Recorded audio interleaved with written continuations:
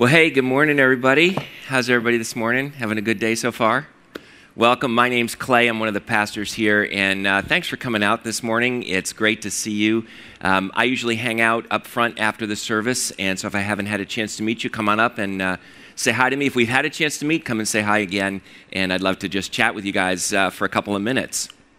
So as it's been mentioned, we're starting a new series today that we're calling Set Apart, and we're looking at a number of different aspects, both of God, but also of our lives in which God is set apart, in which He's different than we are, in which He's different than the creation that He made, and also us. What does it mean that we are set apart and that God has called us to live lives that are set apart from the rest of the world, and how does that affect the way that we live? And I'm excited about this. I'm looking forward to it. And we're starting today by looking at God. And if you are a follower of Jesus, if you've just been to church even a few times, you're probably familiar with this concept of God as being greater than anyone or anything else in all of creation. And so, as the little video was showing, ultimately, God is greater than even death. He's greater than sickness. He's greater than the government. He's greater than we are. He's greater than all of our fears.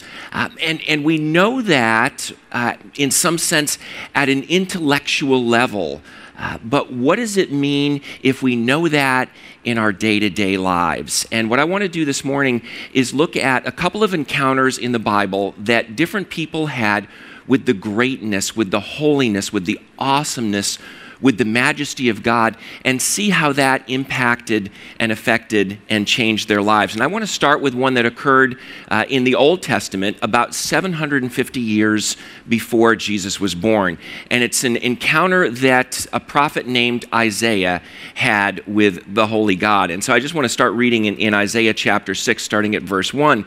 And Isaiah writes, he says, "In the year that King Uzziah died, I saw the Lord high and exalted, seated on a throne, and the train of his robe filled the temple. And above him were the seraphim, each with 6 wings.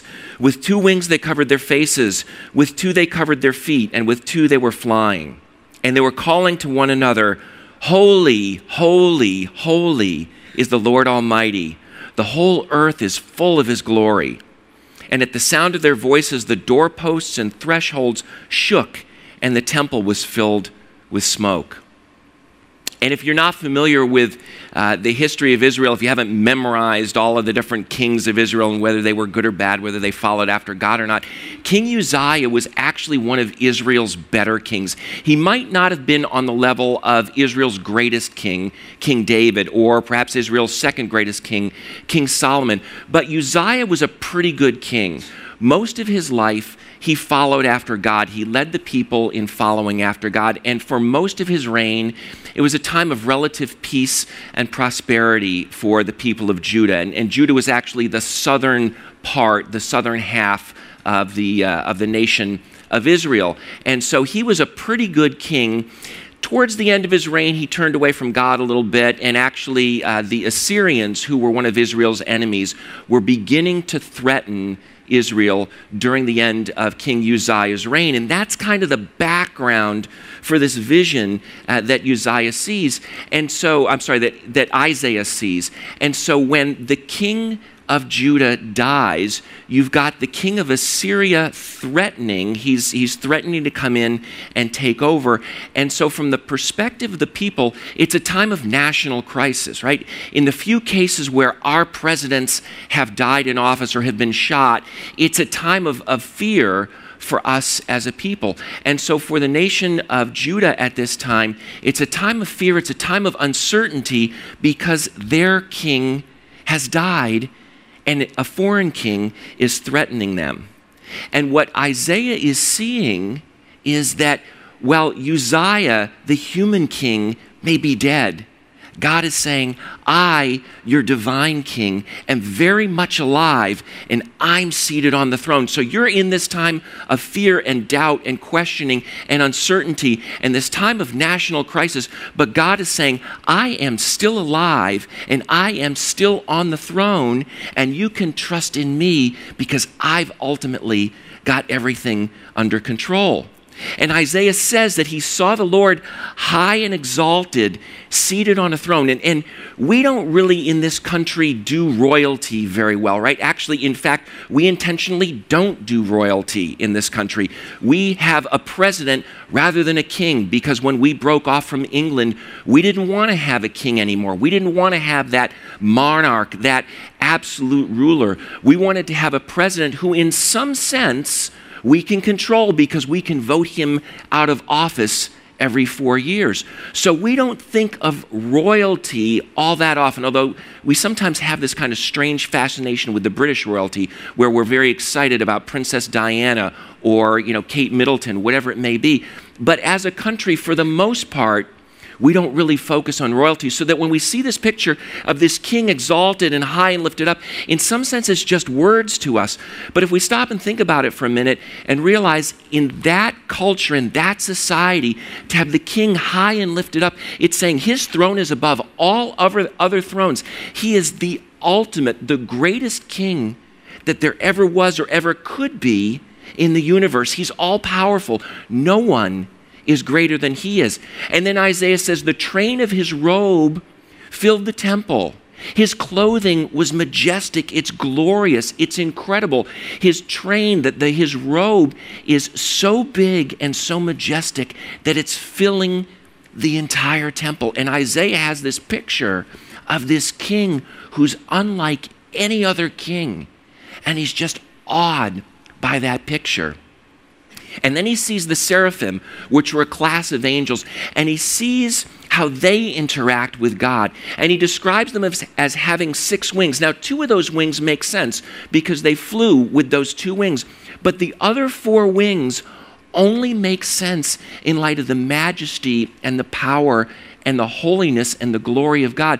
2 of those wings they used to cover their faces so that they wouldn't look at the glory of God. They wouldn't see him with their faces. And with 2, they covered their feet. And in those days, their feet would represent their creatureliness. And angels are creatures created by God. So by covering their feet, they're emphasizing their humility, their respect, their submission for God. So even though we look at it and say, what's the point of the extra 4 wings? They don't need them to fly. Those extra 4 wings were part of their reverence, their worship, their respect, their humility before this unbelievably majestic and powerful God. And Isaiah is saying, I see God and he is in a category by himself. He is set apart. He's unique. He's different. He's greater than everything else in the universe. And actually later on in the book of Isaiah, God says to Isaiah, he says, to whom will you compare me? Or who is my equal? Says the Holy One. And then in this passage in Isaiah 6, you've got the angels crying out, holy, holy, holy is the Lord God Almighty. Holy, holy, holy. This triple repetition is their way of emphasizing the holiness of God. If we were writing it, we'd put it in bold-faced type, we'd underline it, we'd put it in flashing neon lights, whatever it may be. But in those days, if they wanted to emphasize something, they'd repeat it multiple times. And in fact, there's a couple of places in the Old Testament. There's one in the book of Genesis where there's this battle going on, and some of the soldiers fall into some tar pits, and those pits were described as pits. That word pit was repeated. It's kind of like they were very pity pits, and to us that's kind of strange to say they were pits, but for them it made a lot of sense because they're saying these are pretty awesome, amazing, and terrifying pits that these people fell into. There's another place where pure gold is referred to as gold, not just any gold, but gold. And what's so amazing as you read this, as you hear what Isaiah is saying that the angels were saying about God, is there was this triple repetition, holy, holy, holy.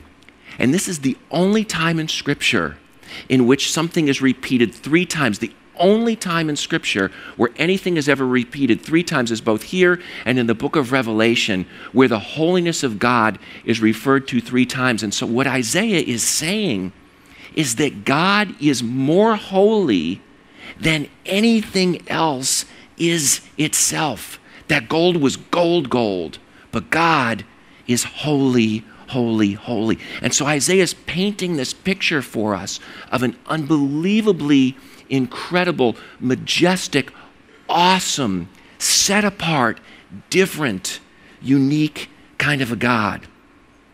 And this concept of holiness is so difficult to define because in some sense it's foreign to us, which is actually at the heart of what it means to be holy. Something that is holy is foreign, it's different, it's unique, it's set apart, it's in a class or a category by itself. It's uncommon. And what Isaiah is saying is that God is holy. He is unique. There is no one or nothing else that is in the same class and category that God is. And then Isaiah responds as he sees the holiness of God. And look what happens here. In verse 5, Isaiah says, "Woe to me, I'm ruined. For I'm a man of unclean lips. I live among a people of unclean lips, and my eyes have seen the King, whom the angels can't even look at. My eyes have seen the King, the Lord Almighty." This vision of the holy God just undoes Isaiah. As he puts it, woe is me. He's calling down a curse on himself. He's falling apart because he's had this encounter with the holy God. And God didn't have to say anything in order to make it happen. All that had to happen was Isaiah had to be in the presence of this holy God. And that was enough to completely rock Isaiah's world. And I want to come back to that in just a few minutes. But before we do, I want to jump ahead about 800 years to an encounter that Jesus had with some of his followers when they were taking a boat ride. And if you're familiar with the life of Jesus, he would spend a lot of time with his followers, whom we would call disciples. He spent a lot of time teaching them. And in this particular case, he'd spent an entire day teaching them on the shores of the Sea of Galilee. And he'd gone through a number of the different parables with which some of us are familiar. For example, the parable of the sower and the soils. And so at the end of the day, everybody's tired. And Jesus says, hey, we're going to go across the Sea of Galilee to the other side. And the action here occurs in Mark chapter 4, and I want to pick it up there. So Mark writes, he says, that day when evening came, Jesus says to his disciples, let's go over to the other side. Leaving the crowd behind, they took him along just as he was in the boat. And there were other boats with him. A furious squall came up, and the waves broke over the boat so that it was nearly swamped. Jesus was in the stern, sleeping on a cushion. And the disciples woke him and said to him, "Teacher, don't you care if we drown?" And as I was looking at this, I realized there are an awful lot of what we might consider to be unnecessary details in this story. Right? It starts off and Mark says, it was evening. Well, who cares if it was evening or if it was daytime? A storm could have risen in the evening or in the day. They took Jesus, Mark says, they took Jesus just as he was, which is implying Jesus didn't have time to change his clothes before he got in the boat. Well, what does that have to do with his story? There's nothing about what Jesus was wearing. It wasn't like he forgot to take a life preserver or something like that. Why is there that unnecessary detail in there? There's other boats that are around them, yet they don't talk about anybody that's in those other boats. So why does Mark include that detail of those other boats? And then you've got Jesus sleeping on a cushion, so I guess he's comfortable, right? He's sleeping in the stern. He's sleeping in the back of the boat. What difference does it make that he's in the back of the boat versus the middle of the boat or versus the front of the boat? Why all of those unnecessary details? And if you're a reader of good literature, you know that when someone is writing a fictional story, they like to include a lot of details in order to help you to feel like it's real, like it's something that actually did or at least could have happened. But what's interesting about that is it's only been the last 200 or so years that fiction writers have included those realistic sort of details. Before that, they wouldn't include any unnecessary details in their stories.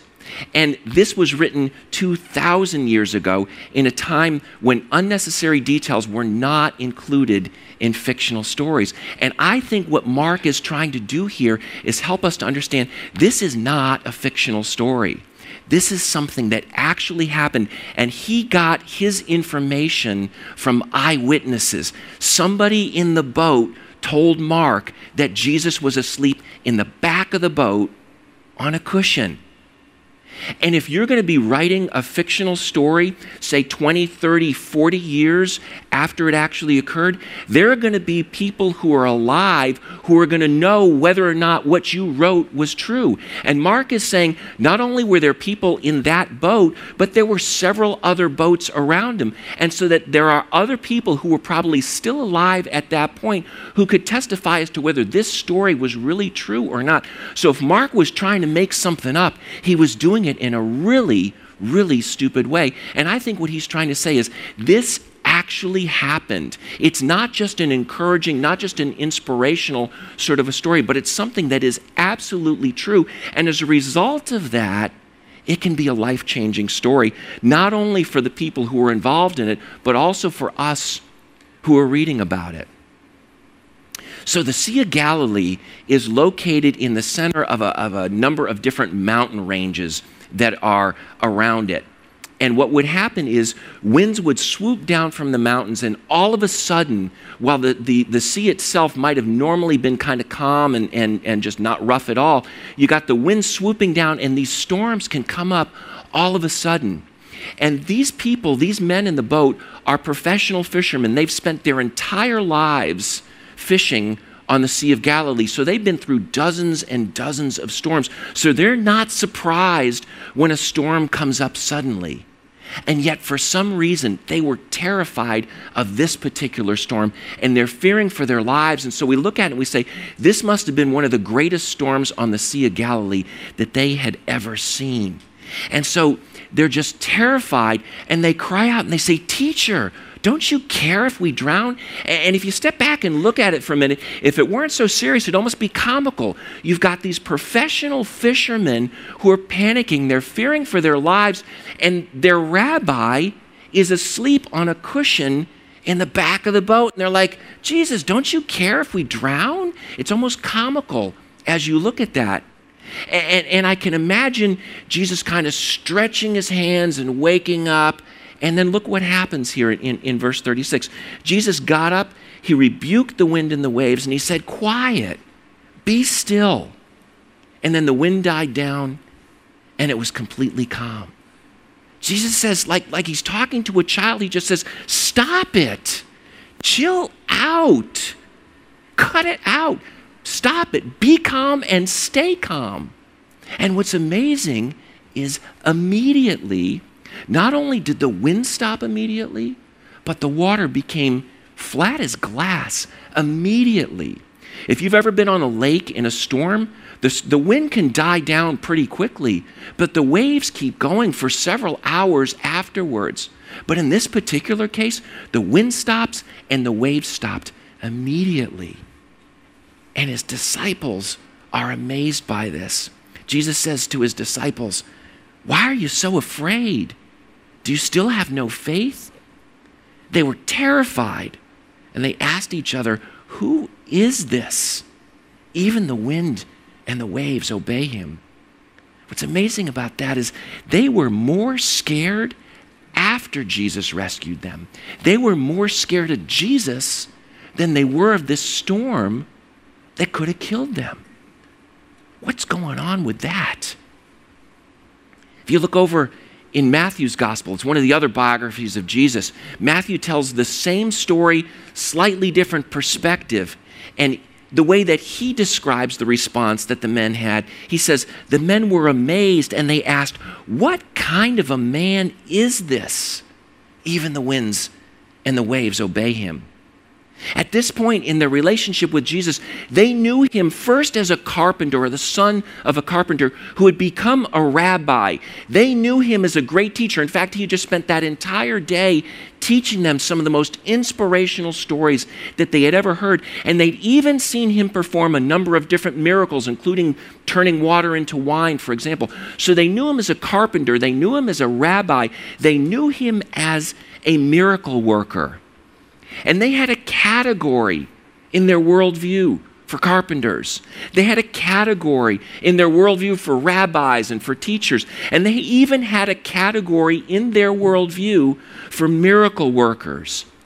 But they didn't have a category in their worldview for a human being who could control the sea, because in their worldview, only God could control the sea. And they had no category for a man who was also God. And that's why they asked themselves, what kind of a man is this? And yes, they were scared of the sea, but they're terrified at this point when they realize this is not just a carpenter. This is not just a rabbi. This is not just a miracle worker. We don't understand what kind of a man this is. And that's because they were encountering the holiness of Jesus. They were encountering the uniqueness of Jesus. They were encountering the fact that Jesus was in a category by himself. And when they encountered the holiness of Jesus, their whole world was turned upside down, just like Isaiah's world was turned upside down when he encountered the holiness of God in the vision in the temple. Tim Keller, who's a pastor in New York City. I know a number of you enjoy listening to podcasts and even visiting his church from time to time in New York City. Tim Keller talks about the unpleasantness of encountering God. He says, to get near to God is a very unpleasant experience. And if you read throughout the Bible and you see different people encountering God, encountering Him in His holiness, without exception, they're blown away. They're undone. They're ruined. They fall on their faces. They recognize their sinfulness. They recognize their brokenness. They're terrified of Him because He is so different. He is so other. He is so set apart from who we are that when we encounter the holiness of God, we want to, in some sense, run and hide. But we're also attracted to Him. And there's this tension because on the one hand, we're terrified of Him, but on the other hand, there's something that draws us to Him because we look and we see, for example, in Isaiah's vision, the Lord magnificent, high and lifted up, the train of His robe filling the temple, and we're just like, wow, He is so awesome and so amazing. Jesus can calm the sea in a way that nobody else could ever possibly dream of doing. So we're drawn to Him, and yet as we draw close, in some sense, we're repelled by Him. So there's this tension there, and it's so difficult to explain if you've never experienced it. And in some sense, maybe the closest that I've come in a human sense is a time when I went to Niagara Falls, and I was in high school, and our band took a trip. We were in a parade up near Niagara Falls, and I was really excited because I'd never seen Niagara Falls up close and personal before. And as we're driving up, as the bus pulls up, we're in the parking lot, I'm walking over, and I almost ran to get closer and see the falls, and I'm just amazed both by the beauty but also the power of the water. And then I walked as close as I could, and there was a railing just a few yards away from the river, and I went right up to the edge of the railing, and I positioned myself right where the water was going over the falls. And it was about 6 or 8 feet deep there. It was crystal clear. You could see right down to the bottom. The water is rushing over thousands, tens and thousands of gallons every second. And I had to draw back because in some sense I was terrified by the power of that water. So I drew back from it. I was scared of it. But as soon as I stepped back, I wanted to get back closer to it because I was drawn by the beauty and the majesty and the power. And I get closer and I draw back, and I get closer and I draw back. And in some sense, that's the way it is when we encounter the holy God. His holiness is both awesome and terrifying at the same moment. That's a little bit of what it's like to encounter the holiness of God, because the closer that we get to Him, the more we realize how big He is and how small we are, how powerful He is and how powerless we are, how holy and pure He is and how broken and sinful we are. But God doesn't leave us there. His goal isn't to destroy us. God's goal is to restore us. And I want to go back then to Isaiah's encounter with the holy God. And in verse 6 of Isaiah 6, Isaiah says, "Then one of the seraphim, one of the angels, flew to me with a live coal in his hand, which he had taken with tongs from the altar. And with it he touched my mouth, and he said, 'See, this has touched your lips. Your guilt is taken away, and your sin is atoned for.'" And when Isaiah encountered the holy God, he's terrified. He's overwhelmed with his sin. He's overwhelmed with his guilt. But God didn't leave him there. God graciously forgave Isaiah's sin, and he took away his guilt. And so the closer we draw to God, the more we become aware of our sin and guilt. But the closer we draw to God, the more we experience his grace and his love and his forgiveness and his cleansing from sin and the removal of guilt that we can enjoy if we've got a relationship with him. And what we're seeing here in Isaiah is that God's grace is greater than our sin. He is more powerful than our sin. And the more that we recognize our need for him, the more we get to experience the incredible grace and love and forgiveness that he offers to us. And this same God who is so holy that merely being in his presence was enough to undo Isaiah. God didn't have to say anything. And Isaiah just fell on his face, both terrified and cognizant also of his sin and his brokenness. This same God is also the God who loved us enough to send his son to die for us, to pay for our sins, so that we could be restored to a right relationship with him. And that same Jesus who calmed the sea in a way that terrified his friends is the same Jesus who calms their fears, calms our fears, and reassures us that our holy God loves us more than we could ever imagine. And his goal, his desire is not to scare us away from himself, to destroy us. His goal is to restore us and to draw us near to him. And he loves us more than we could ever imagine. Yes, he is powerful. He's awesome. He's holy. And being in his presence is in some sense terrifying.